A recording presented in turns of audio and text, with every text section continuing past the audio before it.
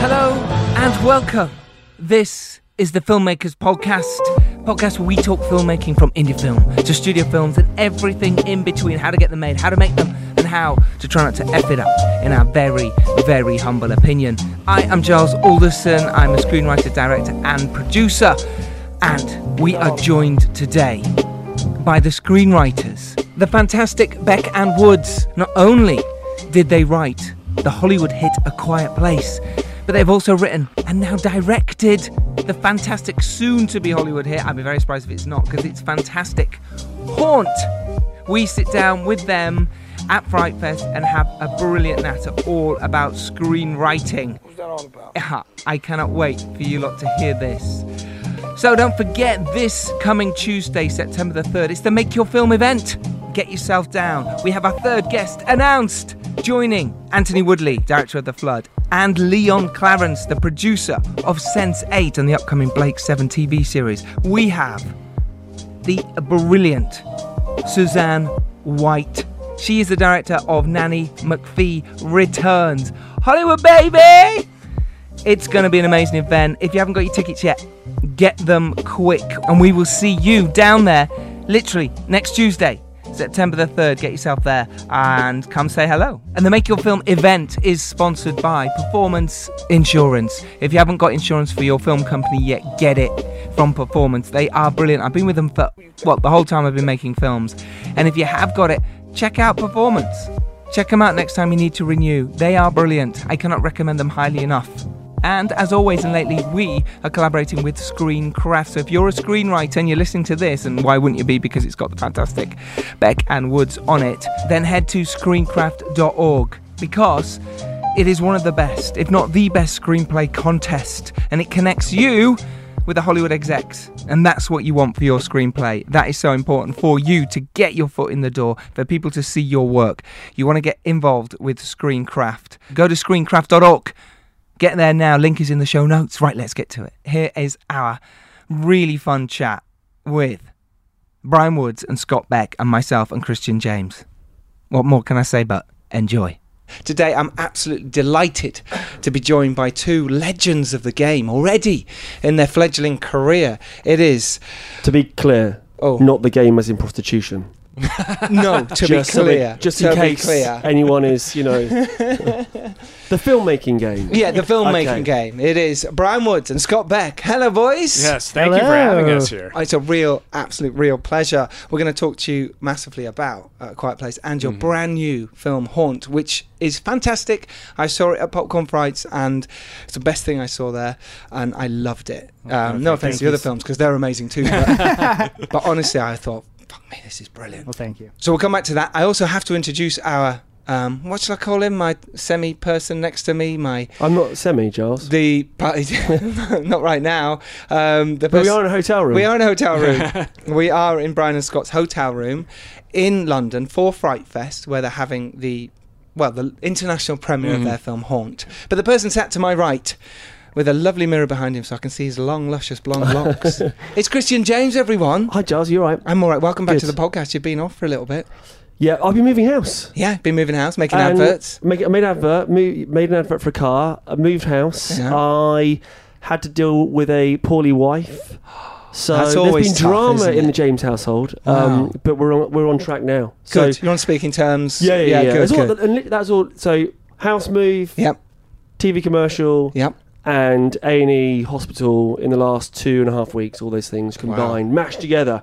Plus, when wife is ill, you're trying to juggle kids. I've only got one kid. But so you're juggling one kid? Somebody else's kid. Just throwing him up. Yeah, and I'm passing child on to anyone that'll take him so I can go to A&E and then back home. Oh, and this is brilliant. Also, new old house, because it's super old.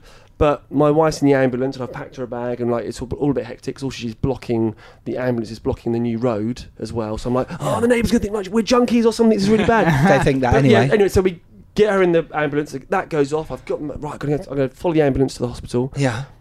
Get everything ready. Close windows. You know, like in your house, you have a default. You know where the windows are. You know how to lock up. So don't know any of that because I don't know this house. I've only been in it for one day. Of course. So I don't know where anything is. So I grab the keys, got the bag, leave the house, clunk, close the door. Walk to the gate and what about the keys to the house?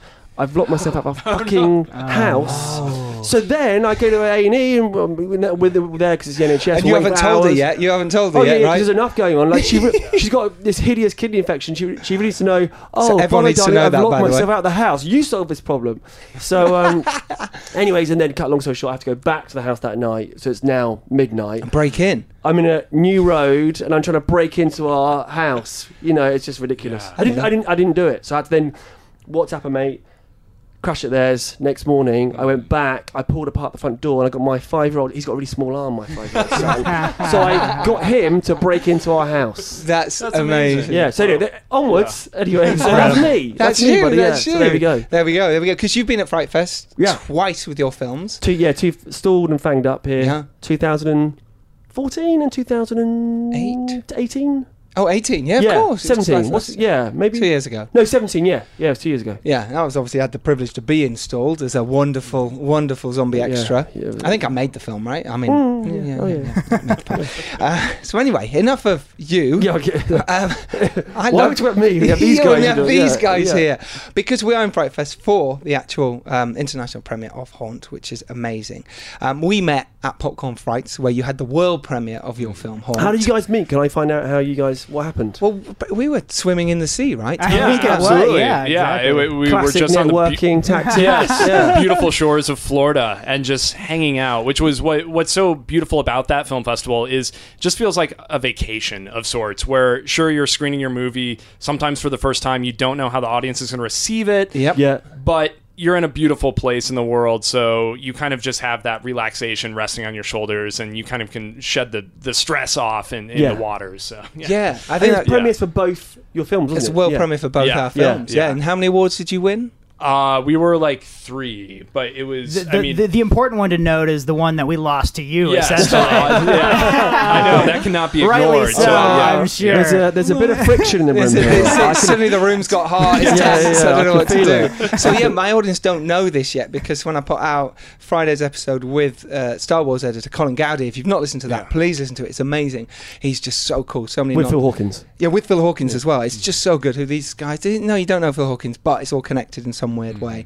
We won the audience award at Popcorn Frights for The Dare. Congratulations, Huge and congrats. well deserved. Absolutely. Thank you, man. I was just over the moon. It's so nice, isn't it, when an audience really like your film? It You have is. no idea, like you said. Did you go into that screening feeling like pressure and like the unknown of how are they going to receive it, or did you go into that like knowing had you screened it before? I guess to any audience whatsoever. Only to people in the knows, and that was like my execs. Yes, and that was a horrible screening anyway, as you could imagine, as it is. And also, you'd had it because you had been showing it to like filmmaker pals, but in different forms as well. And then you had to go and reshoot bits, and so quite kind of sort of scattered. So this was the first time. In fact, And was that like in like an edit suite? Was that like a small format, or was it like in a projected? No, it's a projected theatre because I shot it at New Bojana in Bulgaria. Their studio's there, and they have a big cinema, so they played it there. So I was like, it plays in a big cinema, but you know, it's like 10 people and execs all sitting there on their phones, you know, making notes. It's only afterwards you realise they were making notes and going, this is shit.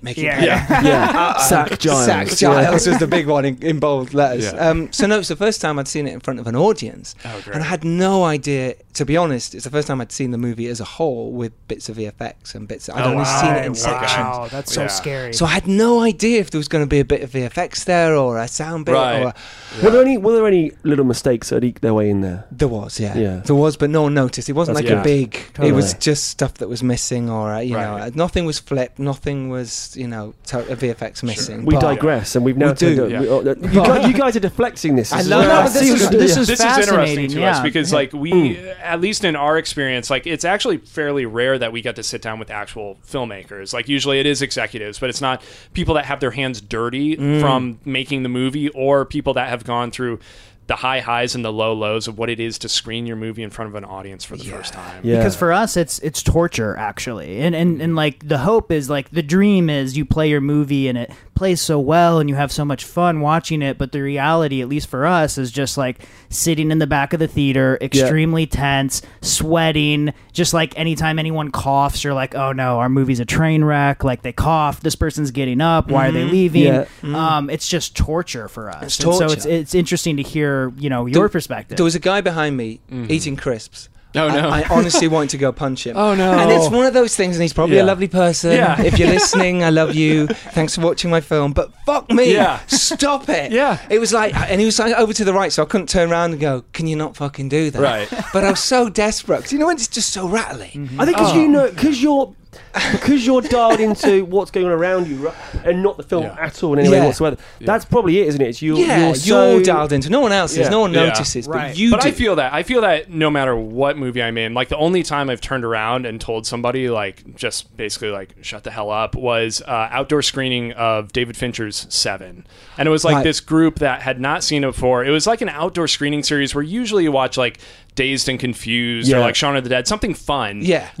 But it's Seven, and I'm like, Seven's a weird one. it's a weird one to screen. But I'm also like, if I'm going to see Seven, I need my solitude, and everybody respected it except for like this one group that they were just out of their minds, like in terms of like they were so drunk already when they showed up. It's also not that kind of film either. Like It's a turn not. up drunk and It's not. drinks in. And they had not seen it before, so they were trying to get ahead of like what the next sin will be and how that will be conveyed. And I'm like, I just had to go up to them at the end. I'm like, this is just disrespectful. I tried to be as respectful as possible of being like, this is cinema, guys. Yeah. Like you cannot do this when Seven is being produced. Doesn't sound like pissed they would be the receptive kind. No, They were not. Yeah. They were actually really shell shocked that somebody Yeah. said something. I think partly because they were so wasted that they didn't know what was going on. But my mission was, if you come back, I actually said this. I'm like, if you guys come back, please respect the tenor of the audience. So, Yes. Yeah. And I felt like a jerk in retrospect. I have to clarify. I love you for doing this. I love it. I was like, I'm going to stand on my soapbox this one time.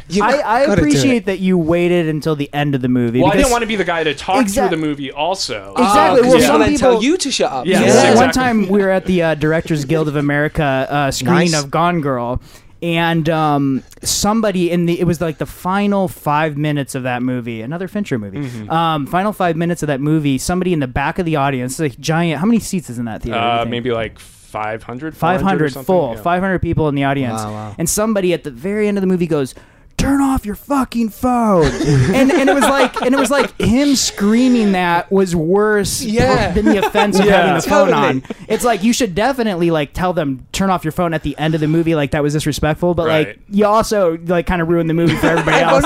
And obviously it being on his mind, the big build up the whole Yeah, time. It's like, fuck, I'm going to say something, I'm going to do it. Eventually went, turn off your fucking phone! It was you. It was me, English accent screaming out. I am guilty as charged. I will say, if it bothers me, I'll turn and say, Yeah. please stop, or please, Yeah. do you mind? Yeah. My missus goes nuts. She'll literally go, shut the fuck up. She starts I it love all. that. Yeah, No, do you? I mean, Yeah, that's you at sometimes home. need Yeah, that. That's just me. That's Watching a soap opera, she's very high. Because I'm going, that wouldn't happen. That's not real. So how was your experience in Popcorn Frights for the first time being screened ever? Yeah. Haunt? Yeah, I mean, I have to say, like, we are pessimists by heart. We always go into situations expecting the worst, and usually it delivers. But this was the opposite. It actually was a really beautiful festival. First and foremost, the festival organizers, Mark and Igor, incredible, just gentlemen that really love cinema, not just horror cinema, but every type of cinema. But it's great to rally behind genre filmmaking. Yeah. So we felt, first and foremost, very welcomed, and really hope other filmmakers get the same experience.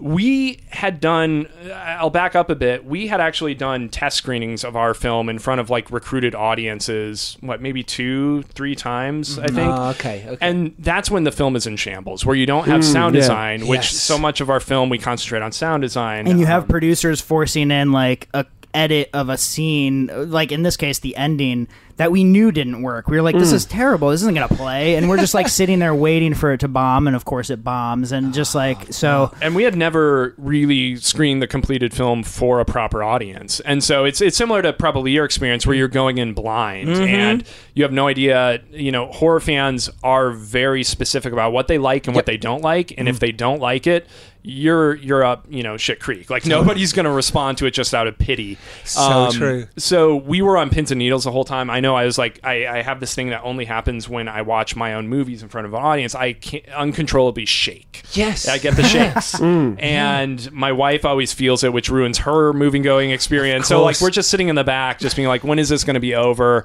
I hope we get pity applause at least. And I have to say, like that screening experience was probably akin to when we first screened Quiet Place for the first time in Austin, Texas at South by Southwest opening night, not knowing if that movie was going to actually work or not. Yeah, so it was the same experience. That's the Quiet Place screening was just as terrifying because go ahead. Would you have seen that though? We had. So for A Quiet Place, we had seen a few rough cuts, and the most recent cut that we had seen before it premiered it had really rough music. Most of the score wasn't in yet. Shit. The sound mixing wasn't done. The VFX weren't done. Like you had like John Krasinski running around in a green screen because he played the alien in some of the scenes. And so distracting. That would take you out. Yeah, certainly distracting. And you know the ending, like there were no like ending credits, so like the movie, I guess spoiler alert for if you haven't seen A Quiet Place, but it kind of builds up to that shotgun moment and then cut to black. And we had written a slightly different ending. It had a bit more of a traditional denouement with the characters and the family, and it was kind of supposed to crescendo on this more like sweet familial note, and that wasn't there. And that was the first time we realized like that wasn't going to be there. And we're just like, is this movie over? Like we there was no cue for like the movie's over, and so we're just sitting there like, I don't know if this movie will work. Like John, it was so obvious that John did such a beautiful job directing the movie, but like as writers, we were just like, I don't know if like the concept comes through or the story. We just didn't know. And they didn't finish that movie until like I think it was 12 hours before it premiered at South by Southwest. No. They were doing the sound mix up to the final moment because the post schedule is so truncated. I think they only had like 4.5 months to finish post because they decided we're going to premiere a month early at South by Southwest. So the paint on the painting was still wet, and everybody in the green room before the screening, like the producers and all the actors were there, and they're going around just hyping themselves up for the screening. And we were talking to one of the producers, and he's like, "Oh, it's going to play so great. Like we've got a great audience. It's going to go well." And he had beads of sweat dripping down his face, and you could see through the bullshit. And that's what we were feeling inside. Bryan and I were being very honest about it to everybody in our close circle. And so watching that movie was pins and needles the entire time, like trying to gauge the creaks of the seats, if audience members are actually into it or not. And by the way, I remember after the movie ended and we were walking out of the theater, the first reaction we had to A Quiet Place ever was a family member who we were like, "What'd you think?" And they were like, "Yeah, it was pretty good. It was pretty good." And we're just like, Jesus. Oh, no. So I don't know. Like, I think if we've learned anything, it's try to just enjoy the pure experience of getting to make something and let alone get eyeballs on it, whether it does great or whether it doesn't. Like, at least you get to make something, and that's something rare that not everybody really gets the chance to. So we try to appreciate that part of the process, probably more so than just like putting it in front of an audience. Isn't it weird that you spend all that time, you know, we all do it, you dream, you're desperate to make films, and you make the films, but then ultimately, because then as you make the film, you're like, God, when we sit and watch this with an audience, it's going to be amazing. But then ultimately, you destroy that moment yourself. And that moment is horrible. The worst stuff I've done is sit and watch my films with an audience. It's bizarre. And then I watch it, the other thing is I watch it with, you know, filmmaker friends, and then I end up there. Just give me your opinion. Be brutally honest. So we chat, and then as they're telling me, no, I kind of like, I like stuff, you know, and they do give me the honest opinion. I'm like, bullshit. You're not giving me your, and then I just, you know, whatever someone tells you, if they say it's amazing, you're like, no, it wasn't. You don't believe them. Don't believe them. If they, you know, if they do give you an honest, they say, yeah, it's all right, it's solid, and you go, no, it's really shit, wasn't it? It's shit to the audience. It's always 50% shitter than what they're saying. Right. I feel like I apply that filter. I started applying that filter to everything in my life, which is dangerous. It's like literally like every like you start to like get this like negative worldview that like nobody's being honest and everything sucks and everything could be better, and just like little things like you get sick, like you start to get sick. You're like, nah, I have cancer. I like clearly I'm gonna die next week. Like you just like your head goes to these dark places as a filmmaker because it's a tough business, and it's tough to like put your emotions into something and then put it on display for other people to judge and knock down. So now you sweat over that chicken pie you made. You're like, oh God, it was awful. It's awful. Everything's awful. Well, it comes to mind. I don't know if you've seen the movie Magnolia, Paul Thomas Anderson. Like, that film. Have you watched the making of? Yes, that it's movie? one of the best making of. So like, I've said there's this on that the podcast. moment towards the end. They do the premiere in Westwood, Los Angeles, and P.T. Anderson's in the limo, and he's wrestling with something in his head, and he tries to explain what it is, and he's like, like, the film is no longer mine. Basically saying the film is now for everybody to have their own interpretation of what it is. They have their own opinion of whether it's good or whether it's not, or whether it's too long, which is something that he was really wrestling with. And that's something that I try now to not beat myself up psychologically, where I log online to like look at reviews or see what the Rotten Tomatoes score is. I'm like, it's out of my hands once it's being made. And all that we can, like Bryan and I can concentrate on is doing our best until we finally get that film pried out of our hands. Because if we had our way, we would never finish it, and it would never be out there for somebody to judge. You're so right. For me, I sat at the back of the cinema popcorn fights for the Dare. I purposely wanted to go to the back so I could feel what the audience was feeling. But I just I was just shitting myself. I was just sat and my fingers clamp up. I have this weird. It was worse in front of the execs, to be honest. I literally, I was like, I can't feel my hands anymore. I don't know how I'm going to pick up this drink to drink it. When it's like it's going to fall. And it was this out of body experience. It's not your film anymore, and you can't. There's nothing I can do with apart from go. Can we stop this, please? This is not what I wanted. But we've just come out of the screening, the world premiere of A Serial Killer's Guide to Life, which was literally at Fright Fest now, and you boys wonderfully came to watch the film, and you said to me as we came in what you thought, but I'd stopped you because I wanted to get it on the podcast. Because for me, watching it as the producer, because I've been through so many iterations, it was Statton's film, it's more his film than mine. So therefore I'm seeing it from a different angle, and I could enjoy it because I know it's a great film from my perspective. But I know he was sitting there shitting himself because I sat next to him watching him go, what did you guys think? He'll love this. I absolutely loved it because it's a beautiful film that incredibly acted, and the tone of that movie is so perfectly executed, because that is the tone where it's somewhat of a satire, like it's kind of this really black comedy. Those are hard to execute. I would say they're probably the hardest genre in film to execute. And there's two things that come to mind. One, it's really fucking well done. Two, in the Q&A, I heard there was 2.5 weeks that you had to shoot the film. 2 weeks. That's insane. With one or two takes. That. I don't even understand how that is achievable, because the tone of the movie works so well. But to get that in a window of 1 or 2 takes, I mean, that's masterful control on all fronts, the directing and the producing, to actually assemble the production. So, I mean, I'll let Bryan share his opinion, but I also want to dig beneath the surface and find out how you guys pulled this off in 2 weeks.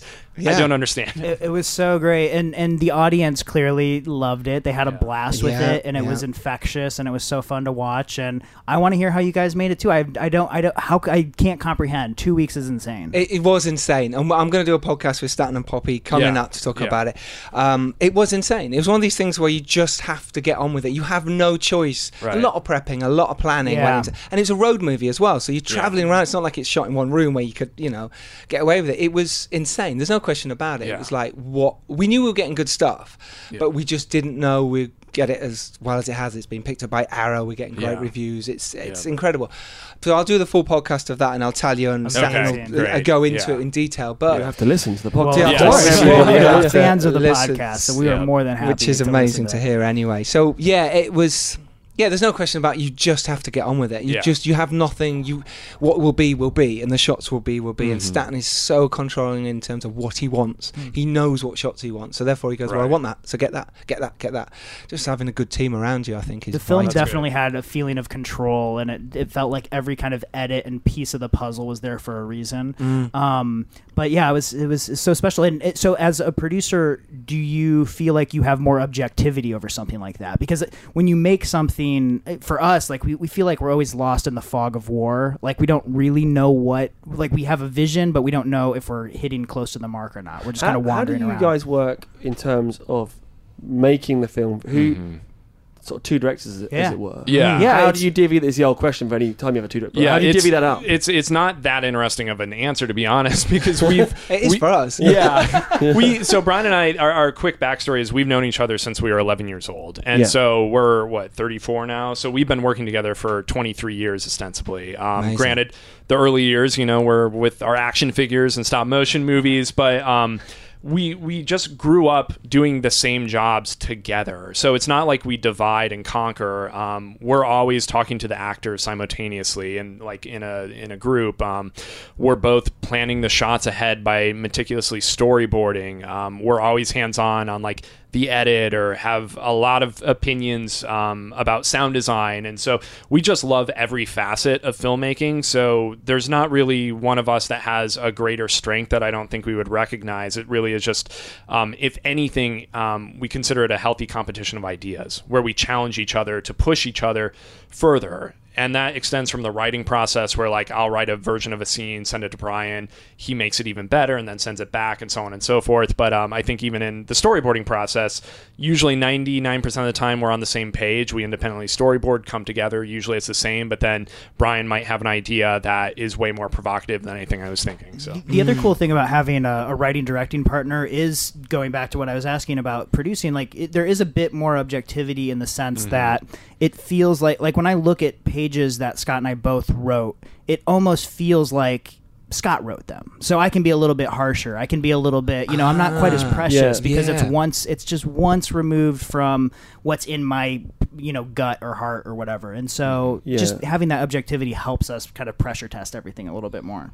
See, that's really interesting because I write with other people. I love to write with other people. I find it very lonely on my own, and I get lost, and I can't look at my work. It's tough for me. Right. I know writers love to write that way, but I don't. I prefer writing with people because I can bounce ideas off each other, and I can go, you write that scene, I'll write this scene. And if you get stuck on a scene, you just go, I can't get out of this, and they go, give me 2 minutes. And suddenly you're out the door, and then you can carry on, and I think it's vital. Absolutely. And you wrote The Dare with Johnny, right? I did, yeah. So was that process where you would hand off scenes and each person would tackle a different scene then? Yeah, or? exactly. Oh, wow. But not together or in the same room? Or because he lives up north, so we literally Okay. was on Skype most of the time. We'd just be... Okay. And there's a wonderful new function on Final Draft where if someone writes a bit, their bit writes for you, so you can own someone else's screen. Cool. So therefore, you can see what they're writing as you go. And you go, no, change it to that. Give me a minute, swap back, and then you write a bit. Nice. Okay. So we work like that, and Johnny's such a fast writer that he'll just write out like 4 scenes within seconds and send them to me, and I go, cool, rewrite them. And we just did it vice versa like that. Amazing. Right. It was amazing to do. Yeah. Let's jump into the writing process. Should we jump up to the start? Let's jump to the very start, because obviously you two were friends for you started to try to make. How did it actually happen where you went, this is serious and we can do this as an actual business? We got serious. we got serious about filmmaking when we were like probably 8th graders. Like, serious? Like for me, for English people, how old's that? That's like 14, I think. 13 or 14. So you took it seriously then? We did, wow. because it was the year of 1999, in which, for us, Magnolia, Yeah. The Sixth Sense, Matrix, so many, The Insider, you could go on and on. So many brilliant movies, and we just started at that age, like making these no-budget feature films. The one cool thing that we did get exposed to was we took world cinema courses. So while we weren't taking like hands-on practical filmmaking courses, it was more like, hey, here's a French film class. And then all of a sudden we were introduced to the films of Jacques Tati that we adore to this day, and actually was a huge influence for A Quiet Place and Taiwanese films. And like Ho Xiaoshen and Zheng Yimou and like all these amazing Asian films, and like just studying. I mean, we would have been studying that stuff anyways, but it was cool to like go into a theater with a professor and hear their thoughts and unpack the symbology and theme and take it a little bit more seriously than we were maybe on our own. Do you think that helped you become better filmmakers in any way? Of course. 100%. Yeah, because I had watched maybe like the 400 Blows when I was in high school, but then I was like, oh, Truffaut made like 24 other movies, and all of a sudden getting the appetite to just watch those versus just what like America was making felt like it enriched the filmmaking so much more, even though like maybe the films that are on our filmography seem very just horror centric. Like the stuff that we love is usually all across the gamut. So that's often the way, isn't it? It's always the way I think whatever you love isn't necessarily what you make it. It comes out in a weird sideways. So what was the first thing that you wrote together that you went, okay, let's go try and make this? Was it Boogeyman or was it? No, I mean, I think Anniversary or Coast might be the one that comes to mind. Which the quick backstory of this is when we were in college, like maybe sophomore year, we had a basically this competition that was sponsored by MTV Networks that we were finalists in, and the grand prize was you get a development deal with MTV Films. And we actually placed in it the first year but lost, but that drove us to like, let's just make a movie. Like, who cares if we lost? Let's write a Hollywood script. And it was this script that was this weird we pitched as like Alexander Payne's Sideways meets Texas Chainsaw Massacre, which is did not deliver either. But it got my interest. It was like this weird character piece that folded into like this violent drama, but it didn't work. It did not work. But we toiled away on that script for maybe like 2 years, thinking we're gonna make this like our big directorial debut. But it was a quick lesson in kind of like studio development on our own. We would get like feedback on the script and rewrite it 10 times over. It's also amazing how you coast on the enthusiasm of this is going to be the next big thing. This is going to make our careers. We're going to get representation, and this movie is going to get made. And how often that never pans out. Yeah. We wrote at least 30 screenplays before we got paid to write screenplays. 30? At least, yeah. Wow. Because we'd been doing it for so long and just failing but learning each time and hopefully getting better and better. But each 30 of those scripts, we all thought, this is the one, and it never was. So come number 27, for example, how do you keep that enthusiasm? How do you Why? Great question. But at the end of that script, fucking just submit this. They're going to say no anyways. How did you keep that going? So there was a pocket of time. This would have been like 2008, 2009, where I think we jammed out like 6 feature-length screenplays, some of which would have cost like $150 million to produce. Wow. And we were lucky enough through a connection to get in front of 3 talent agencies. It was CAA, ICM, and Gersh. How did that happen? Sorry to jump in. Yeah, it happened through an attorney friend of ours that we knew through another Iowa connection. And it was just like and heavy they had stuff. just they had like seen our work and basically vouched for us. They were just short like these film or something. Exactly. Yeah, attorney. Exactly. Yeah. Exactly. Our demo reel and a writing sample, and they were like, these guys are legitimate. Take a look at them. And so we got meetings at all of these 3 major agencies, and we sat down with them over the course of a week. Flew out to LA, which was very exciting. Hadn't been there before, and we take these meetings and the agents tell you everything you've ever wanted to hear. They're just like, you guys are going to be the next big thing, and it's going to happen so quickly, and you're so talented. And we're like, oh my gosh, we've made it. And 27 scripts later. Yeah, we're like, oh my gosh, this is so exciting. And then, what was it, like 2 weeks later, one by one, they all passed on us. They all said, we're not representing you. Fuck. And then it was like this like kind of memorable week for us, because in the same week we got rejected from like the Nickel Fellowship screenplay contest, and we had this producer acquaintance of ours who we really respected. He had read our script, and the same week that we're getting all this rejection, he sends us an email, and he's just like, I couldn't even get through like 20 pages of this new script, guys. And we're just like, oh shit, like I think we just like failed Hollywood. And I remember taking a photo of my face on. I had this like very like the first like camera phone ever. It was like the pixel, the resolution of the picture is like a stamp, and I took a picture of my face and how sad I looked, because I just wanted to like marinate in the total across the board rejection. Yeah, but circle back to your question though. Like, we use this as an example because it was just facing failure after failure after failure, and there's obviously like 2 responses to that. You can give up, or you can be like, no, that's just part of the job. Like, you're going to hit your head against the wall. Otherwise, everybody else would be, making it in Hollywood if it were really easy.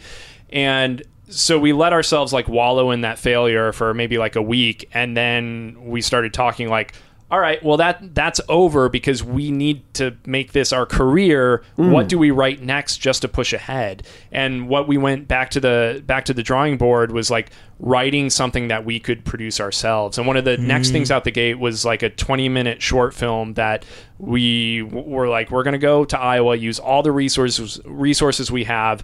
Let's just make this feel like it's the last film we'll ever make, throw everything on screen. It's not going to be 2 people talking in a room. It's going to be a short film that has, for us, like big ambitions. Yep. And that was essentially the thing that started kind of the the snowball rolling down the hill, where we were able to sign with the manager, and then we were able to start developing scripts that we could actually get in front of people in Hollywood. So. But very quickly, because how are you guys surviving? Mm-hmm. During that time. You're not getting paid. Yeah. So we had day jobs. So Scott did a lot of graphic design work. I was shooting, wedding videos. I was doing safety videos for factories and various things. Okay. Any classics that we might have seen? Definitely not. No, nothing hilarious. It's nothing to do with keys and not getting in a house and not getting sat around. Exactly. Yeah. You've got to put that in the podcast. I know, it's got to be in there. I know, shit. And there was even a point after we were professional filmmakers and screenwriters where we still had to get day jobs. Like I remember there was a period where Scott and I found ourselves with college degrees unable to get what would be considered a real job, and we were working at a movie theater, and which was amazing because you get to see free movies, but it was also kind of depressing to have a college degree and be working for minimum wage and you screenwriting in the evening. You would see filmmakers actually come into the AMC, like Bryan served the composer Hans Zimmer popcorn once, and you're just like, I idolize you, but I'm on this side of the I was literally like, are you Hans Zimmer? And he was like, yes, it is me.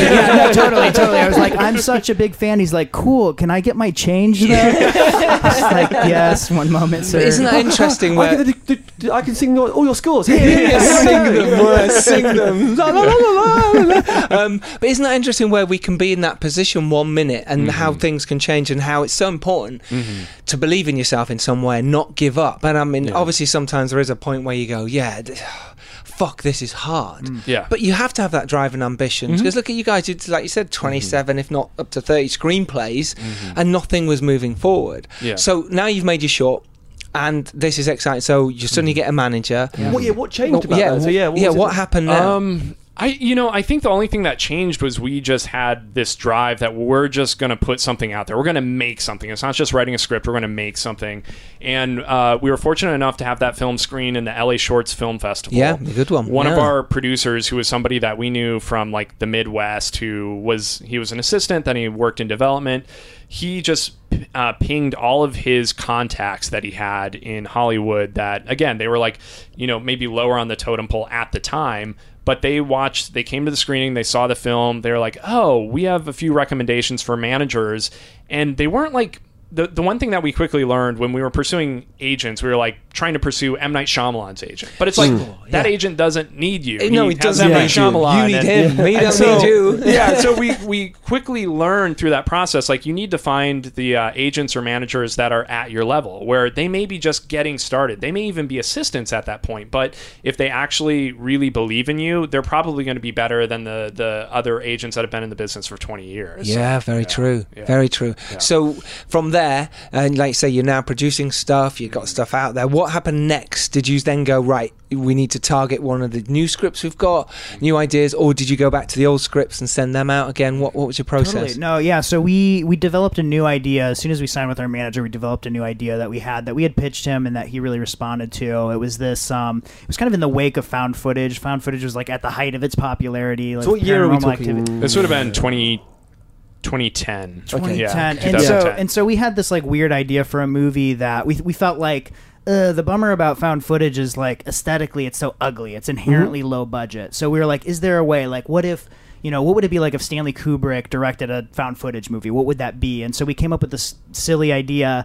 of shooting a movie from the point of view of a flashlight that this girl takes into a haunted forest. Oh, wow. It was a script called Nightlight, and it instantly got a lot of attention when our manager took that out, and we sold it really quickly to Groundswell Productions, which was Michael London, who he produced Sideways and a lot of amazing drama. He's not a horror producer. Sure, but that's what one of the inspirations. One of our inspirations. And that's why it was such a beautiful marriage, because we were like, we want to make a horror movie, but we have these other kind of ambitions and interests, and he helped us foster that.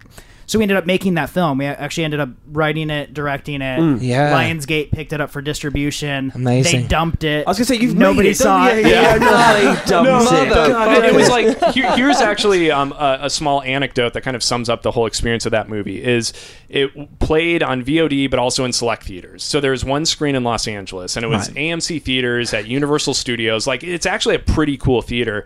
And we went there opening night with a bunch of friends. It was a great experience. And then to kind of cap off the whole journey of making this movie that had really low lows, couple high highs, but mostly low lows, we were like, we're just going to go to the very last screening on the very last night that Nightlight is ever going to screen in movie theaters at AMC. And so Bryan and I go there. My wife goes there. Our producer, Darren, goes there.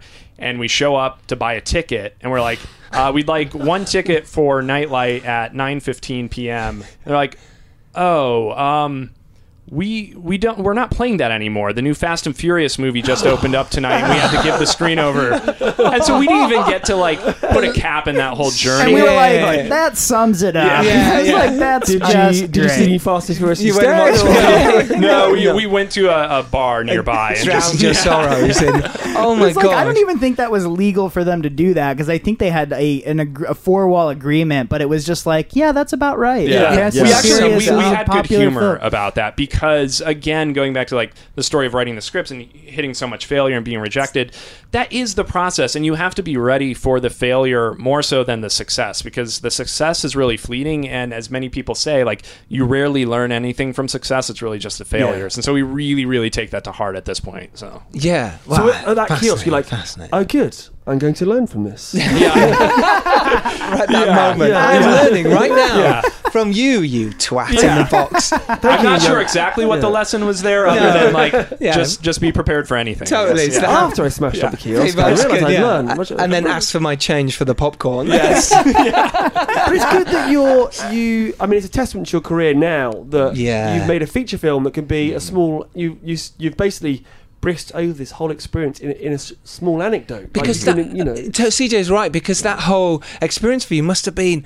you're directing your first feature film, picked up by Lionsgate in cinemas, and yet you've sort of summed it up in a really sort of small, because The Dare is my debut feature, and it's like all-encompassing, everything's about it, and you're like, it happened, and it didn't work out. Isn't that fascinating? But isn't that interesting, where you've sort of moved on, you've sort of gone, but at the time it must... But at the time, it's the biggest thing. Like, in fact, I feel like every failure that we encountered at the time, like, it felt like, our career is over now, and it just keeps happening again and again. And I mean, to a certain degree, with Haunt, having screened at 2 festivals now but not being released to the general public, we're bracing for that again, because you never know. Again, with the first screening of Quiet Place in front of South by Southwest, we thought that was going to bomb. We wrote that script in general because we thought we would never get to make another movie again. So let's write a script that we could go off and produce on our friend's farm for $50,000 and just do the low budget version of that. So like, we always are preparing for plan B, essentially. So was so interesting. A Quiet Place started as a plan B. How did that sort of begin? Yes and no. I mean, we wrote the big version of it, but we wrote... It's a contained movie. It's 4 actors on a farm. What was it born out of? What sort of inspired you to start it? It was born out of, I want to say, like,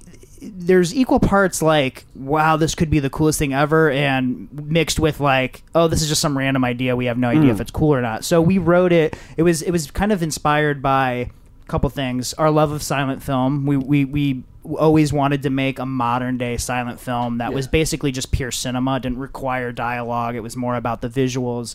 We wanted to, match that with our love of Alien and Jaws. And it was also goes back to our college days of like taking nonverbal communication classes with our communications degree that seemed worthless at the time, but we learned a lot about how much people say without saying anything. So we wrote it as like 15-page proof of concept, like almost something that you could like turn into a short, and it had all the major movements of the story in those 15 pages, which is monsters outside. If you make a noise, they come kill you. And it all kind of crescendos and builds up to the father making a sacrifice for his family. So it had that kind of heartbeat emotion to it. And then we put it in a drawer, and we didn't share it with anyone. We just put it in a drawer for like a year. It just sat there, and we were taking all these pitches and jobs and stuff that was just like work that we weren't passionate about. We were actually a little bit depressed and really. And was this? Was this around the time of Nightlight? Yeah, it was sort of not kind of in the wake. Similar kind of time. Yeah, it was kind of like in the wake of 2015. I think is when. The release of Nightlight and quite the Giles. Yeah, you're back. Back. Yeah. So it's kind of in the wake of like the release of Nightlight, and we and the script is just kind of sitting on a hard drive somewhere, and finally, for whatever reason, we're just like, let's just send it to our wives and see if they have an opinion on this project. Yeah. And immediately they both had the exact same reaction. They were like, drop everything you're working on and just focus on A Quiet Place. Like, this is a cool idea. It's really special. And we're like, oh, is it? Like, we almost weren't sure. We didn't trust it.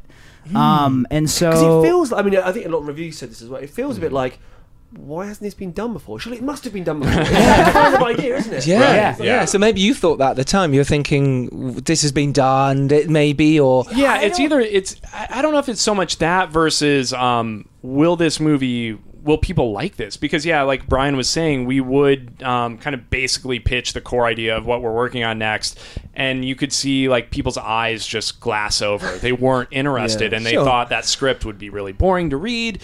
And so all of a sudden, we're self-conscious about it, but there was still a passion within us that we were like, no, let's make this our next movie. And so that kind of overwrote any sort of self-conscious nature that we were feeling inside. And as soon as we finished the script, as soon as we had a script to show people got it instantly. But up until that point, people actively told us not to work on it. They just thought it was kind of a silly, gimmicky idea. Yeah. It sounds really? Surprising. People usually are a little surprised by that, but all I can say is, you know the film. Yeah, exactly. You have the benefit of having seen the film, but if you're just hearing us mumbling through a pitch about like, well, there's this family on a farm and they have to be quiet, and it's just like it doesn't sound that cool unless you.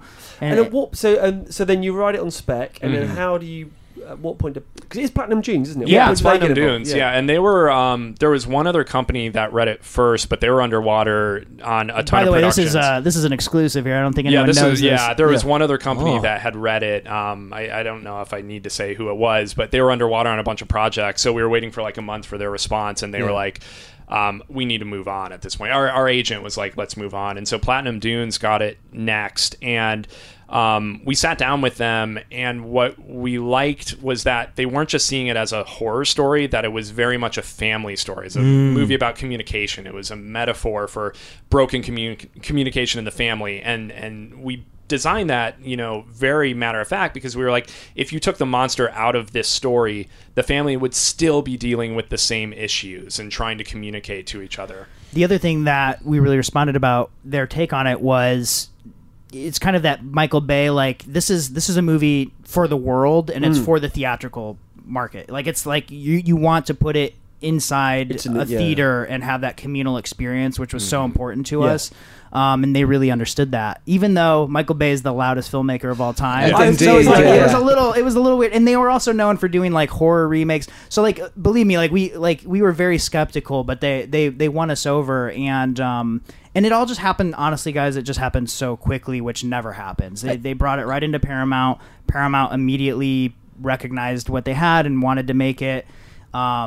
They bought it. We worked on it for several months. So you had your initial draft, and how many more drafts were you? A lot. I mean, it took many drafts to get to the spec draft, but there was at least 6, 7, 8, however many drafts after that as we were developing it with the studio. And then, of course, John gets the script. And John gets the script with us as directors. Right. So at that point, you're attached as... It sounds like an awkward conversation. It was interesting. It was actually, again, like there's really hard decision points in life when you're in the film industry, and this was one of them, because we essentially had the deal already signed to direct the film and such, and it fell into John's lap at a time when he basically just had a 3-week-old baby, and we got the phone call this one night in, I think, like October, November, and it was our agent saying, like, look, I have good news and bad news. Like, the good news is John Krasinski read the script. He loved it. He passed it to Emily Blunt. She loved it. And at that point, we didn't even know John and Emily were married. So we didn't know, like, why were they passing scripts back and forth. They live next door to each other. Just throw it across the Hollywood. Extremely confused. They were sharing a bed. Scandal. So it fell into their laps when they already were facing, like, baby number 2, parenthood, everything that the script is dealing with. But because of that, like, they were like, okay, here's the bad news. Like, John embraced the script so much that he really wants to come on board as director. And so it's basically like, do you guys want to tell John and Emily they can't make this movie, and it's like Until greenlit Paramount as well. until the Paramount, studio, and like, and then you guys can make it, or do you want to embrace this journey? And we literally we're like, we need a week to think about this. Of course we you have do. no idea. It's your We have baby. no idea. It's our baby. It's heartbreaking, but at the same time, it's like Emily Blunt was not only our first choice, but like she wasn't even on the list because we're like, we'll never get her. Yeah. Never get her. course. So suddenly this sort of, I suppose, lower budget film that you'd have been directing is now becoming a sort of Just getting Yeah. away Apex. from you. But yeah, out of so like control. our version would have been in the $10 million range, and it was not cast contingent. Paramount believed in the splashy idea, Perfect. so nobody was going, we need Ben Affleck or else we can't, like, they weren't and thinking it's of it horror. like You that. don't really need Exactly, big because names horror, anyway. the genre itself Genre's is the star. name. Yeah. Yeah. Yeah. So this is fantastic. Let's jump back a tiny bit to how you actually wrote A Quiet Place Yeah. together, because there's a lot of people out there going, well, there's not much dialogue. So as screenwriters, people are saying, well, all right, what did they write? Action. That's just what the questions Right, I've been asked yeah. when I've been telling Yeah. people you're coming on. So how did you actually write it? I mean, first and foremost, like, the architecture of the script could not go forward until we figured out what is this movie really about. Like, it can't just be about you make a sound, you die, because that's a gimmick. Of course, and that only yeah. lasts for 5 pages.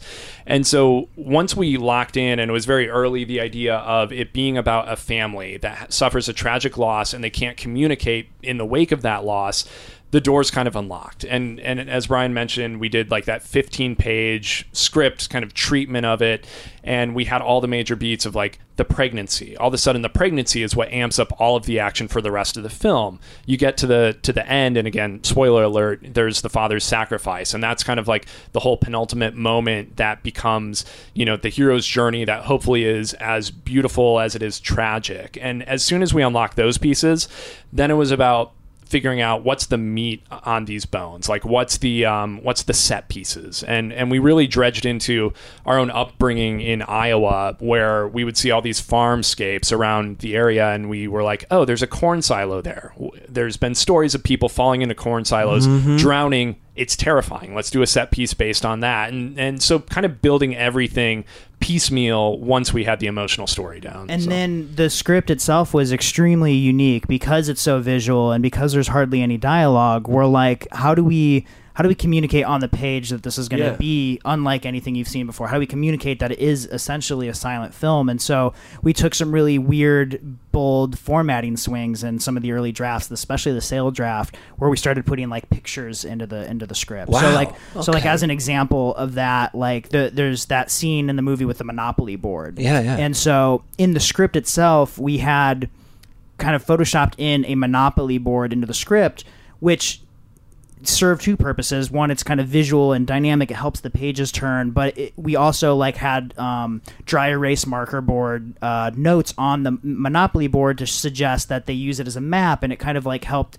teach the reader the geography of the farm. Some of the other things we did, we'd like shrink text on the page, and sometimes we would put like one word on a single page full of white to emphasize a certain sound that would be really loud. Yeah. So we just did all kinds of bizarre things. Did you consider at any point storyboarding the whole? I know with George Miller with Fury Road, he just storyboarded. There was almost no script.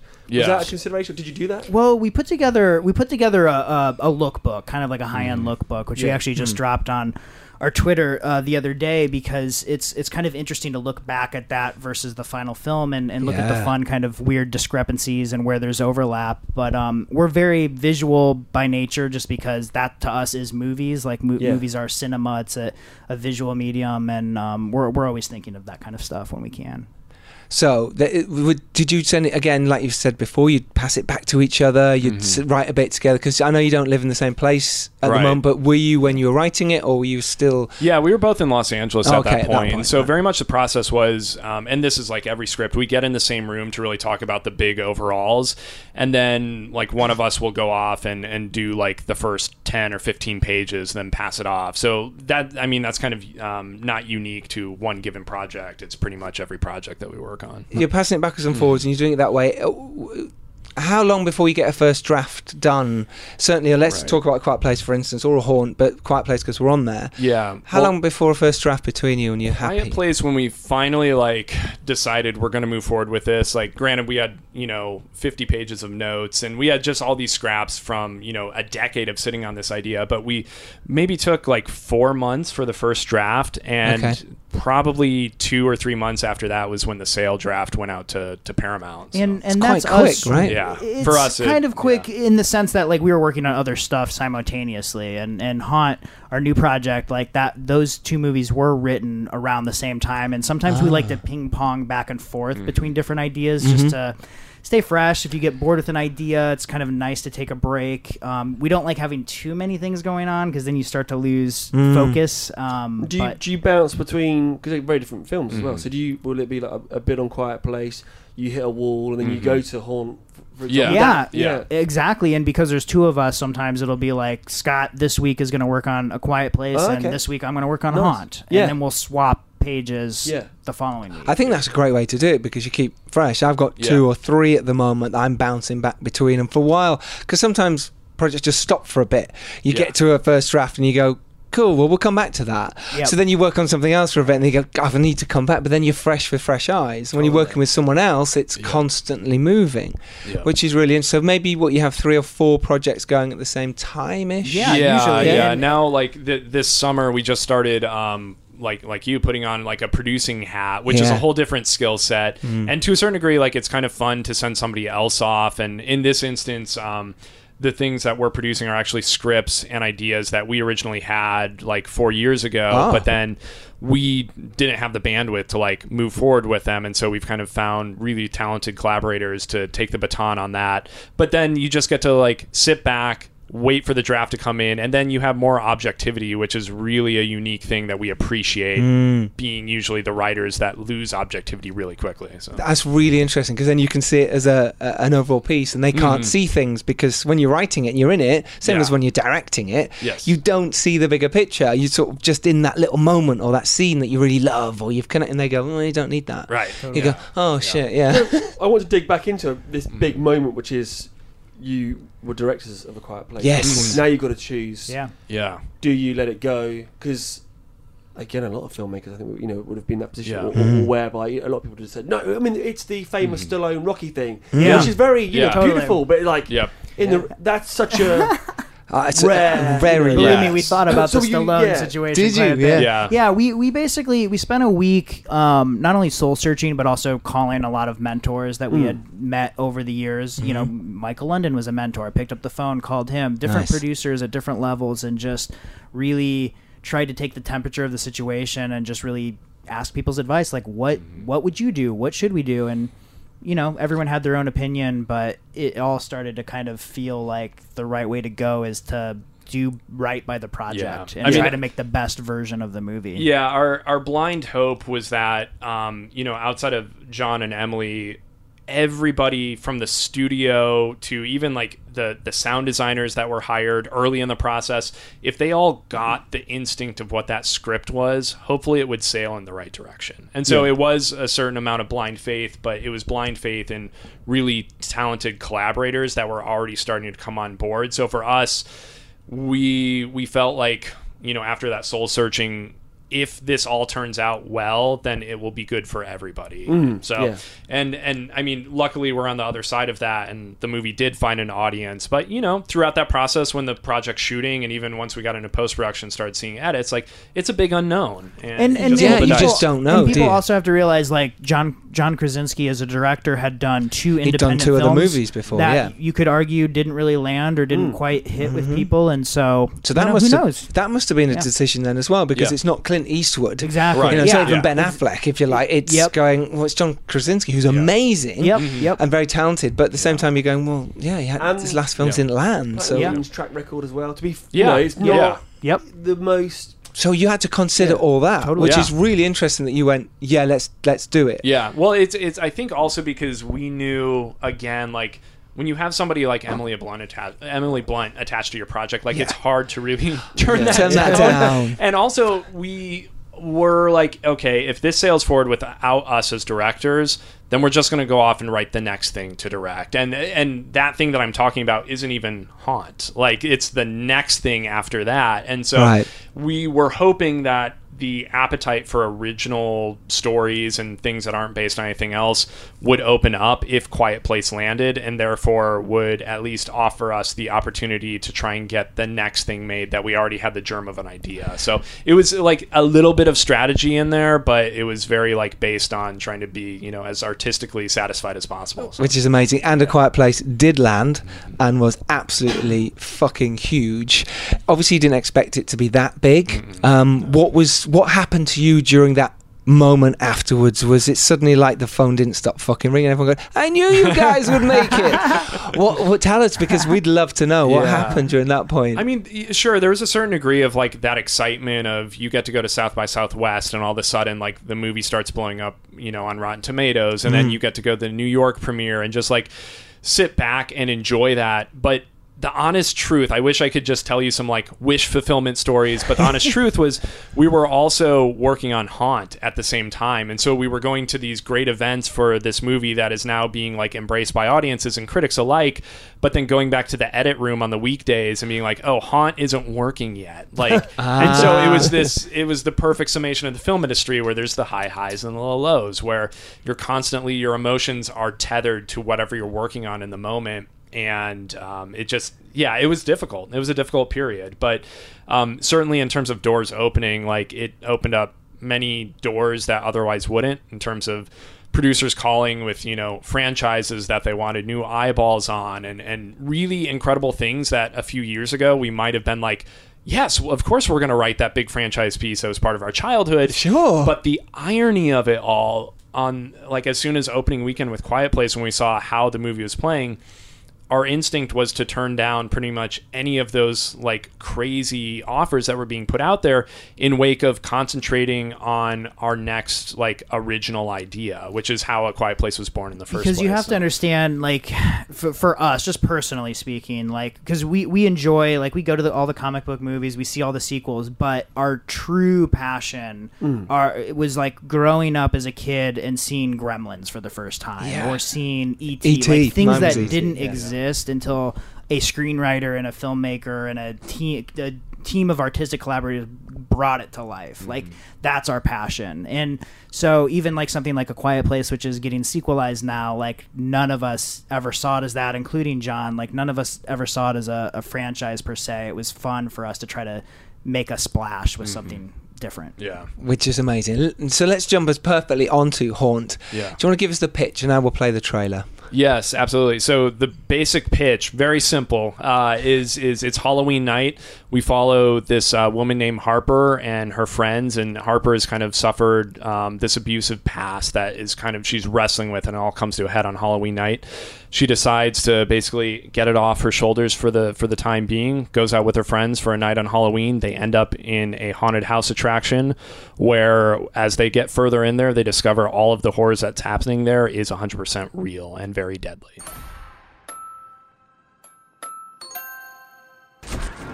This cannot be ignored.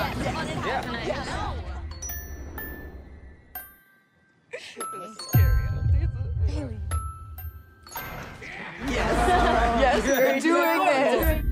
It's the end. Say goodbye. Is this supposed to be scary?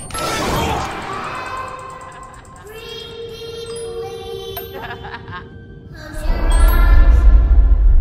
Keep the monsters from breathing.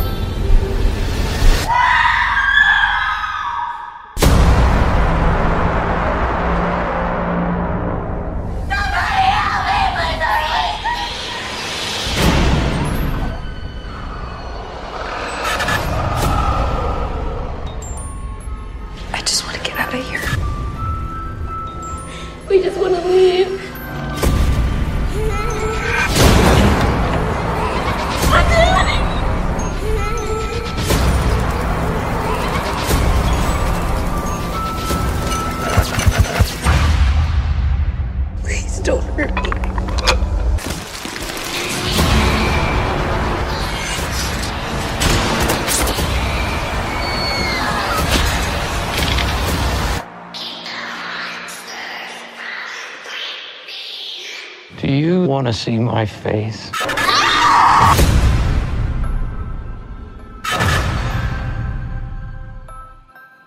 And the trailer, as you can hear, was absolutely amazing. The film is unbelievable. It was the opening night at Popcorn Frights, and honestly, I sat there was I with Bart? I think I was with Bart. Johnny's plane was delayed. He's gutted. Oh, yeah, he's not that's right. He's asked for a screener, by the way. So, great. It blew me away. I literally went, oh my God, I'm going to be in the same cinema as these guys, same festival as these guys. This is incredible. I loved the film. I mean, really loved it. I was like, thank you for this saying is that. brilliant.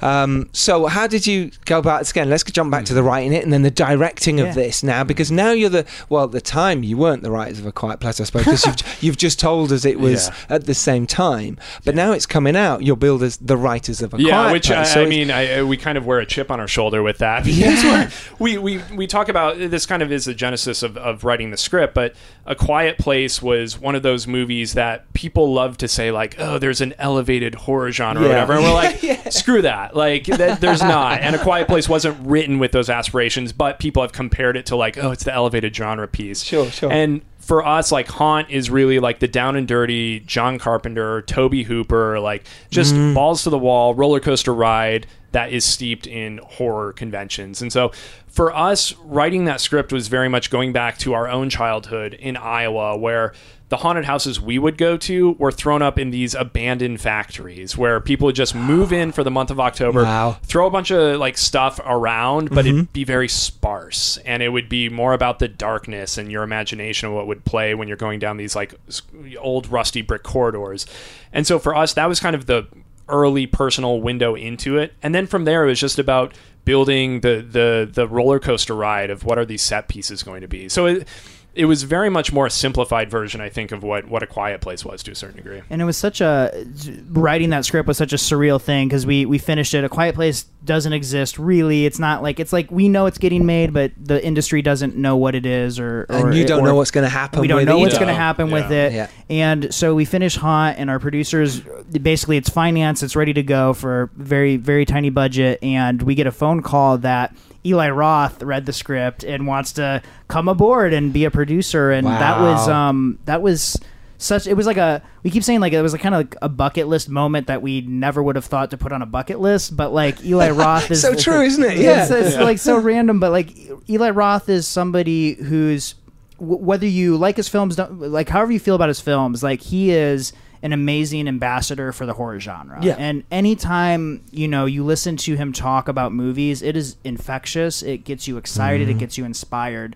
And we've always loved, listening to all of his, like, he doesn't have like one commentary on his DVDs. He has 4 or 5 commentaries. And it's just like, we love listening to that. It was like a film school. And so to get the call from the maestro was unreal. How did he know? Our producer Todd Garner was doing another movie. Todd Garner, who has a podcast. His podcast is amazing. Todd Garner. Exactly. Who is this guy? No, he's got a great podcast. Big producer. His podcast is amazing. It's called Something with Todd Garner. The Producer's Guide. It's a terrific podcast. And he's been in the business for years and years. And anyways, he was doing a different project with Eli that I actually think never got made. But Eli was talking about how he always wanted to do a haunted house movie, and Todd was just like, "Well, I've got the script for you, because we just got a draft in." And was there a point where you were like, and Eli wanted to direct it, or you like, that was literally our first instinct. We were literally like, hold on, so you're saying Eli wants to direct this movie? The director Eli Roth really likes. It's not even John Krasinski wasn't known as a director. Eli Roth is known as a director. Yes. Shit. Thank you for pointing that out. That's exactly. No, that did happen for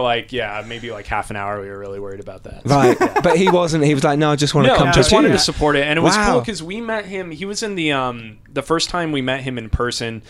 We met at this edit bay off of like Wilshire Boulevard, and he was in the process of editing Death Wish at the time. As you do. Like we met him, and he seemed just like all life had been drained out of him, but it's because he was in post-production for his movie. And post is draining as fuck. And I think that's Bruce Willis. Bruce does that to people. But regardless, like he couldn't be more gracious and a better ambassador for the genre, and also for younger filmmakers, where he really fought for us because he knows what the plight of being a filmmaker is and trying to deal with, notes that seem to make no sense from certain executives or producers, but then trying to distill those into actionable items that you actually can do to improve the film.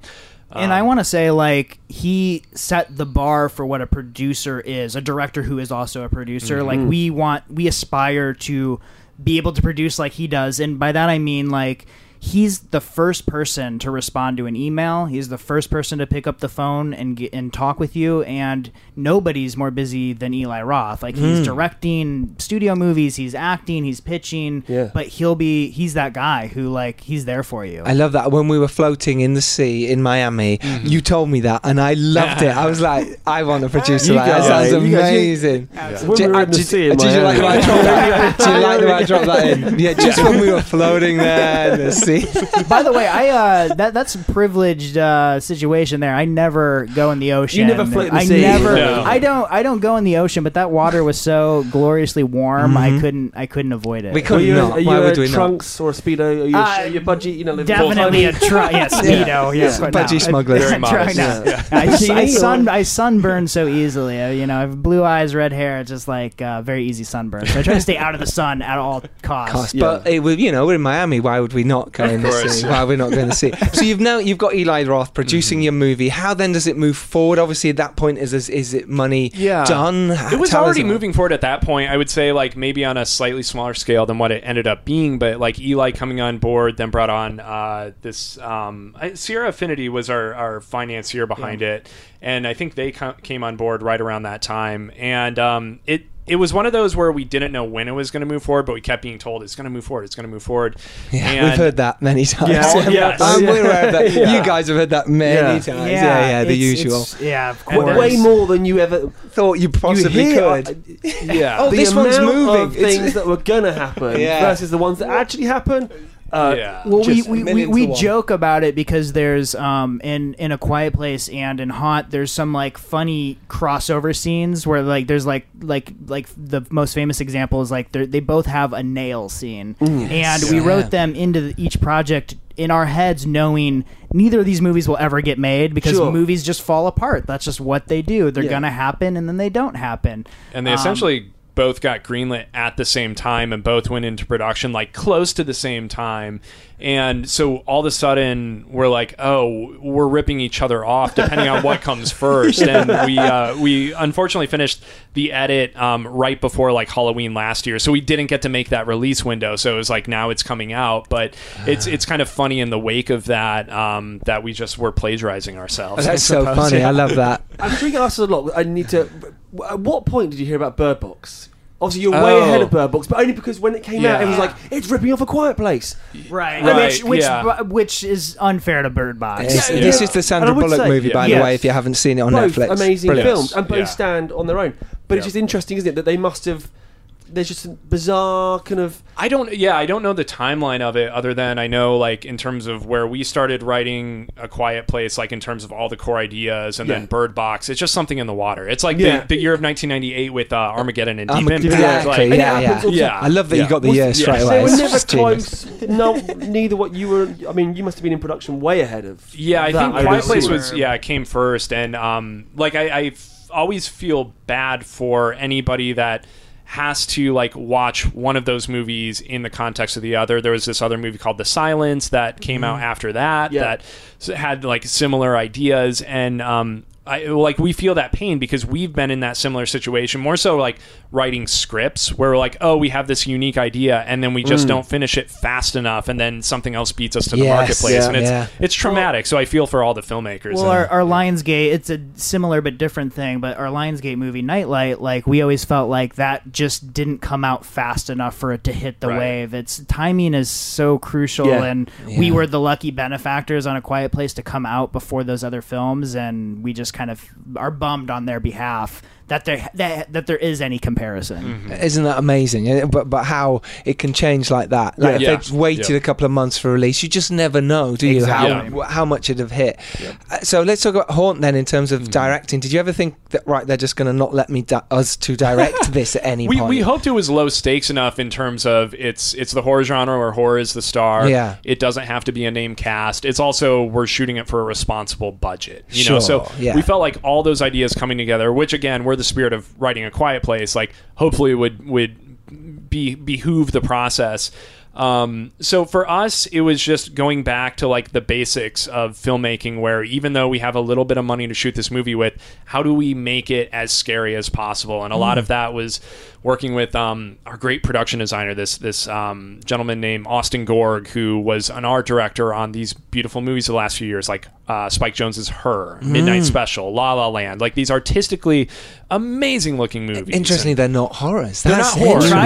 We tried to hire as many non-horror people for Haunt as possible, because we felt like we know the genre intimately, like we can take care of whatever the genre demands of the film, but like we wanted to get outside weird ideas on what they would do. Like our editor, Terrell Gibson, he edited this movie we loved from 2013, The Kings of Summer, which just was like this character piece, and it wasn't anything close to horror genre, but we felt those extra perspectives would help offer something interesting to it. We didn't know exactly what it would lend to it, but we wanted to try the alchemy of everything. But you know, the shoot itself, it's certainly, it was not like Quiet Place, where all of a sudden you have Paramount Pictures, you have like $20-some million. Like we a week before production, we had 3 days cut off of our schedule, and all of a sudden, like when you have that many days cut off, you're looking at substantial like character changes and script changes that will affect the whole form of it. And I felt like every single day of that shoot, because we lost 3 days, we were running a gauntlet where we had to shoot 7 pages a day. We were muscling like 40 to 50 camera setups every single day just to get what we wanted. And even at the end of the day, we were like, we didn't get half of what we wanted. So it's it was certainly a difficult process, to say the least. And all the days that were cut, you just like, you can't help it as a filmmaker. You just feel all the compromises. Of course, you do. All the stuff that doesn't work. You know why it doesn't work, and you just hope that nobody else figures it out. Do you ever split and direct separate units? Because never. Oh, really? Yeah. Never. I've had like on the last feature, like a mate would come and do second unit. But I'd still kind of be like, oh, I just wish you had my brain so I could just. And then Sure. I think Right. for you guys, you almost have that. You know, you're so in tune. Yeah, we're a funny anecdote to that is we're part of the Directors Guild of America, and they don't typically like two directors because their whole mantra is one director, one vision. Coen brothers, exactly. I know it's split the fee. I don't like Right. it as well. Yeah. So you're not paying as much That's as a in. problem. So we, in order to even get into the Directors Guild, we had to go before what we called a Jedi Council of like directors, and it was very last minute. So they cobbled together like three filmmakers that vetted us, and one of the questions they were like, if one of you is sick, what do you do? And it's a leading question where they want the answer of like, well, we're not going to go to work that day because we have to have both of us on set. But as much as that's the political answer, like that's also the truth, because Bryan and I thrive off of the conversations that we have, you know, behind the monitor after there's a take, and we discuss what was working, what wasn't, and having two sets of eyeballs on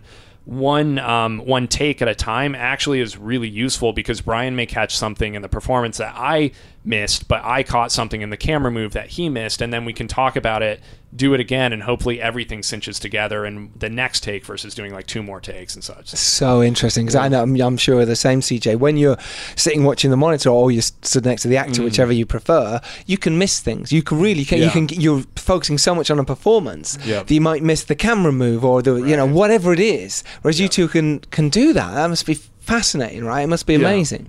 Yeah, it doesn't stop us from doing 20 takes still, though. Like you get the luxury. We have 2 takes. One if we're lucky. Who's more going to speak to the actors, or do you take it in turns? Because we one go voice together. You go together. We have like this invisible umbilical cord. It just moves you around the place. But it's good because it'll avoid confusion. Otherwise, you don't want to give conflicting notes or. Very but there's true. that temptation. There must be that temptation where, you know, you're shooting one scene, but you need to go and sign off at the next set or the next. Right. Yeah. But again, do you always avoid? No, we go together, or do you split? There are those occasions. There are those occasions where it's like, we just like one of us really needs to pop over to the next set just to figure out what's going on, talk to somebody over there. It does happen, but to your point, you don't want to separate because it just creates confusion if one of us misses a piece of information or somebody told an actor one thing and you're not aware of it, and then you talk to the actor and tell them the exact opposite. You want to avoid that. Totally. There's that great Project Greenlight. Yeah. Your season. Is it? No, is it? Which It's season 2. Yeah, with Kyle and Ephraim. and they're literally giving conflicting notes. Yeah. That was best. educational for us. We were Yeah. like, I mean, don't do we that. actually go back and watch that season before we direct anything, just as like a slice of humble pie of like, let's not derail I ourselves think this it's way. some of the best. Project Greenlight is a It's fantastic amazing. series, by the way. If you've not seen it, go watch this. Wonderful. It's brilliant. It's It's brilliant. amazing. Have you guys seen the documentary Overnight by any chance? yeah, That's another. It's about the Troy making Duffy, of who did Boondock Saints. Saints. Oh, yes, Yeah. I have seen that. Yeah. Yeah, the It's an Boondock amazing Saints. rise of riding the tidal wave of How not success, to do and it. then exactly, and He then totally falling, failed. and how not to do It's it. Well, horrible watching it, isn't it? You're like, it's- why are awful, you yeah. doing It's that? kind of depressing as well that much. I'm doing the giving it some mouth. Yeah. But that much sort of like bluster can get you that far. Yes. So I remember Right, watching yeah. it thinking like, oh, I should be more like that, but I don't want to be No. like that. No. You know? So Yeah, that's he the, had you so know, much And gumption that's a and good balls, didn't he? instinct, because I feel like the more that we work in this industry, there's way more people that are just polite and good human beings than there are like the brash people that walk in and are like, my way or the highway. And over the years, I mean, you see it now with Harvey Weinstein. Sure. You know, there's no room for somebody that has that despicable behavior. And Yeah. so that's one thing that Bryan and I always appreciate when we find collaborators that are just good human beings, because it's hard enough to make a movie, let alone with people that are just arrogant and jerks. Yeah. So It's so right. It's so true. There's enough nice people in this business. You find them, you latch onto them, you keep making movies. And those horrible people, they do get moved away eventually, especially nowadays. Yeah. I think it's people go, hang on, you can't talk to me like that. You can't do that. Yep. I think it's changing, and it's really nice as well. It's really good. I had a great question, and I forgot. Oh, yeah. So you two go, I imagine you go to the bathroom together then or something. It's like, right, okay, this is our bathroom break. You wipe each other's Honestly, butts. It's like... This was a great question. Yeah, You're I knew right. it was a great. It was leading on to a great question. I'll come to in a second, but I'd like this answer. No, I mean, honestly, like, we do occasionally, like, if Brian's like, I need to go to the bathroom, I'm like, yeah, I'll walk with you too, because we use that To talk. as our private time, because otherwise we're being... literally a private time. Did you just say that? Literally just said that. Yeah, this is descended. I'm so sorry for this question. Totally my fault. It wasn't your finest question I've ever had to do, Charles. I think it might be my best question. I'll be You set it honest. up. But no, you're right. It's a perfect Yeah. time to talk and Yeah. move along, because you can. No, there's not too many other people going Yeah. red or blue, or Right. this camera lens, or Do this you ever one. have to duck out on your sets to get away from it all? Like when people are just, because it's an Yeah. onslaught. When you're a director, people are just Yeah. constantly hammering you. And people don't realise No, how I don't- much you I get don't away hammered. from it. I don't get. I know. Toilet is the only time. And I remember Yeah. on the dare, I went off to the toilet, and literally I'd have a runner being sent by the first AD to go, Giles, we need you on set. I went, I've just come for a piss. I won't be long. I'm coming straight back. I'm not going anywhere. This is my job now. But yeah, so, but my question, my segue, and it's a terrible segue, was how do you get the good horror? It's nothing to do with pissing at all. I just was thought of the two questions at the same time. But you're in Haunt. It's so many amazing horror moments. There's so many brilliant sort of, and I don't want to say jump scares, but so many just clever things that you did. How did you plan them? How did you do all those, really intricate, clever, not tropes, but wonderful moments in Haunt? It's brilliant. Thank you so much for saying that. That it means a lot to us. Just just old school classic style filmmaking. We love Hitchcock. We love Your set piece filmmakers, it kind of really feels that way. absolutely. yeah. We love set pieces, and we love to just kind of keep twisting them and seeing how kind of crazy in the writing process, how crazy they Yeah. can get. But then in the filmmaking process, just storyboarding. Like for us, the camera, we're those guys who are just like, why is the camera moving? Like, is there a purpose for it? And we're always trying to think, like, does it create suspense? Does it suggest emotion? Does it say something about the character? Does it reveal something? Is it beautiful aesthetically? Like, these are all the things we're thinking of, and just trying to apply that pressure to every set And piece. I think from the script writing process that extends to the directing, like there's a scene, I won't go into it since the movie hasn't come out yet, but there's a scene where it's about the classic like haunted house, put your arm through a hole, and it's like, guess the body part. Yeah. So you stick your arm in and you feel something, and maybe it's a grate, but it's supposed to feel like an eyeball, or spaghetti and it's in the supposed to feel trailer, like isn't it? brains. Yeah, it's in Like the your trailer. body. And so writing that, we tried to place ourselves in the audience, where we're like, as horror fans, where does the scare land? And once we figure out that, we're like, no, we're going to extend it a little longer. And then once we figure that out, we extend it a little longer, and trying to defy the expectations of what the genre has kind of taught us as horror fans. And that happens a few other times in the movie. Like there's this point, again, not I won't go into too much detail, but there's a point where one of our lead characters, Nathan, is in a corridor and he's yelling out for help. And 9 times out of 10, things will get scarier and scarier and scarier. On the page, when we were writing the script, we were like, I don't want to just repeat the same beat of doing the scare beat. Let's go the complete opposite direction where the unexpected happens. And all of a sudden, the story took a new life for the second half of the entire script. And so we kind of strayed away from the loose ideas of where we were going to go in the story and chased something entirely new that felt more inspired than what the other version might have been. Because that is so interesting. Because when you're writing the horror bit where someone's getting chased, it's so hard not to write help or Derek, quick, come with me. It's really difficult to not write it because that's what you do in sort of almost real life. You know, you probably go shit. But then you write shit. But it's what you did was so clever is you kept taking it in different directions because it's so hard to write those scenes. Yeah, it can be, and I think like we wanted to make sure it still was scary, but we wanted to make sure that all the characters in the movie were also hopefully using intelligence. So it's not one of those movies where you're like, oh, why are you doing this? It's so freaking dumb. But that everybody's at least using their best intentions of how, once, shit hits a fan, how are they going to react to that? Yeah.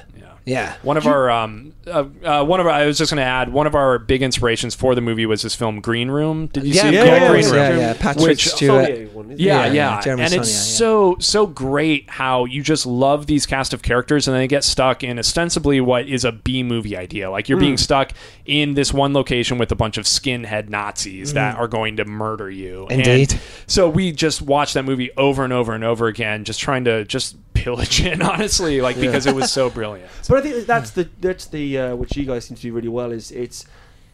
I'm not fond of the term that sort of A movie, B movie. Obviously, it comes from a thing, but it is that B movie idea which is executed in a way that you don't sense that. Sure, so high concept, but doesn't sort of feel you're not aware of it whilst you're watching it. Right. But I guess it's going back to A Quiet Place, that's kind of like super high concept, but it's about executing in a way that doesn't feel trashy. Yeah, it's like that actually reminded me like one of probably the highlight of our career for the rest of our life is Paul Thomas Anderson, we found out, was a fan of Quiet Place, and he ended up hosting this like award season get-together in Hollywood where he was basically celebrating the movie, and he did this speech that was the centerpiece of the whole evening. And first and foremost, like Paul Thomas Anderson was an indirect inspiration or a direct inspiration for Quiet Place, because in 2007 we watched There Will Be Blood. The first 6 minutes of that movie are utter silence. Yeah. And we were like, we would love to do the first 6 minutes of There Will Be Blood, but for a whole movie where it's just pure visual storytelling. So that was like one of the kernels. And we wanted to do like the popcorn version of that. It's not what the brilliance that Paul Thomas Anderson brings to the screen that nobody else can come close to. And so that night he started talking about the movie, and he talked about it in that he compared it to a B movie, but in the best way possible. And that warmed our hearts so much because we're like, yeah, we don't love the division of like A movies, B movies, C movies, but we also acknowledge that people put them in certain boxes. And for us, we just love movies that evoke some sort of response. And then to hear like Paul Thomas Anderson, like director of the greatest movies ever made, that I consider, like, if I put a label on it, it's like that's high art. Yeah, that was blowing our minds that he still loved like just cinema that evoked a fun response on a Friday night. And so anyway, roundabout story about that. Yeah, but no, that's so nice, isn't it? If someone of your heroes to actually even mention one of your films is incredible. It's incredible. So when is Haunt out? Do you know yet? Yes, so in the States, it's coming out September 13th. Yep. Here in the UK, the release date should be announced very, very soon, but it's popping up around different European countries. I know, like in Germany, I think it's coming out next month. It's kind of traveling all across the world soon. Where can we follow it and keep track of it, where it is playing and isn't playing? Yes.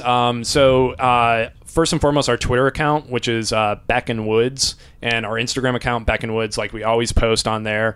Outside of that, hashtag Haunt Movie is what we're using to market it. So, cool. Yeah. Yeah, amazing. Thank you so much for your time. This has been so much fun and incredible. Should we ask about what's coming up next? Yeah, why not? Yeah. So, Sure. if you can, what are you doing next?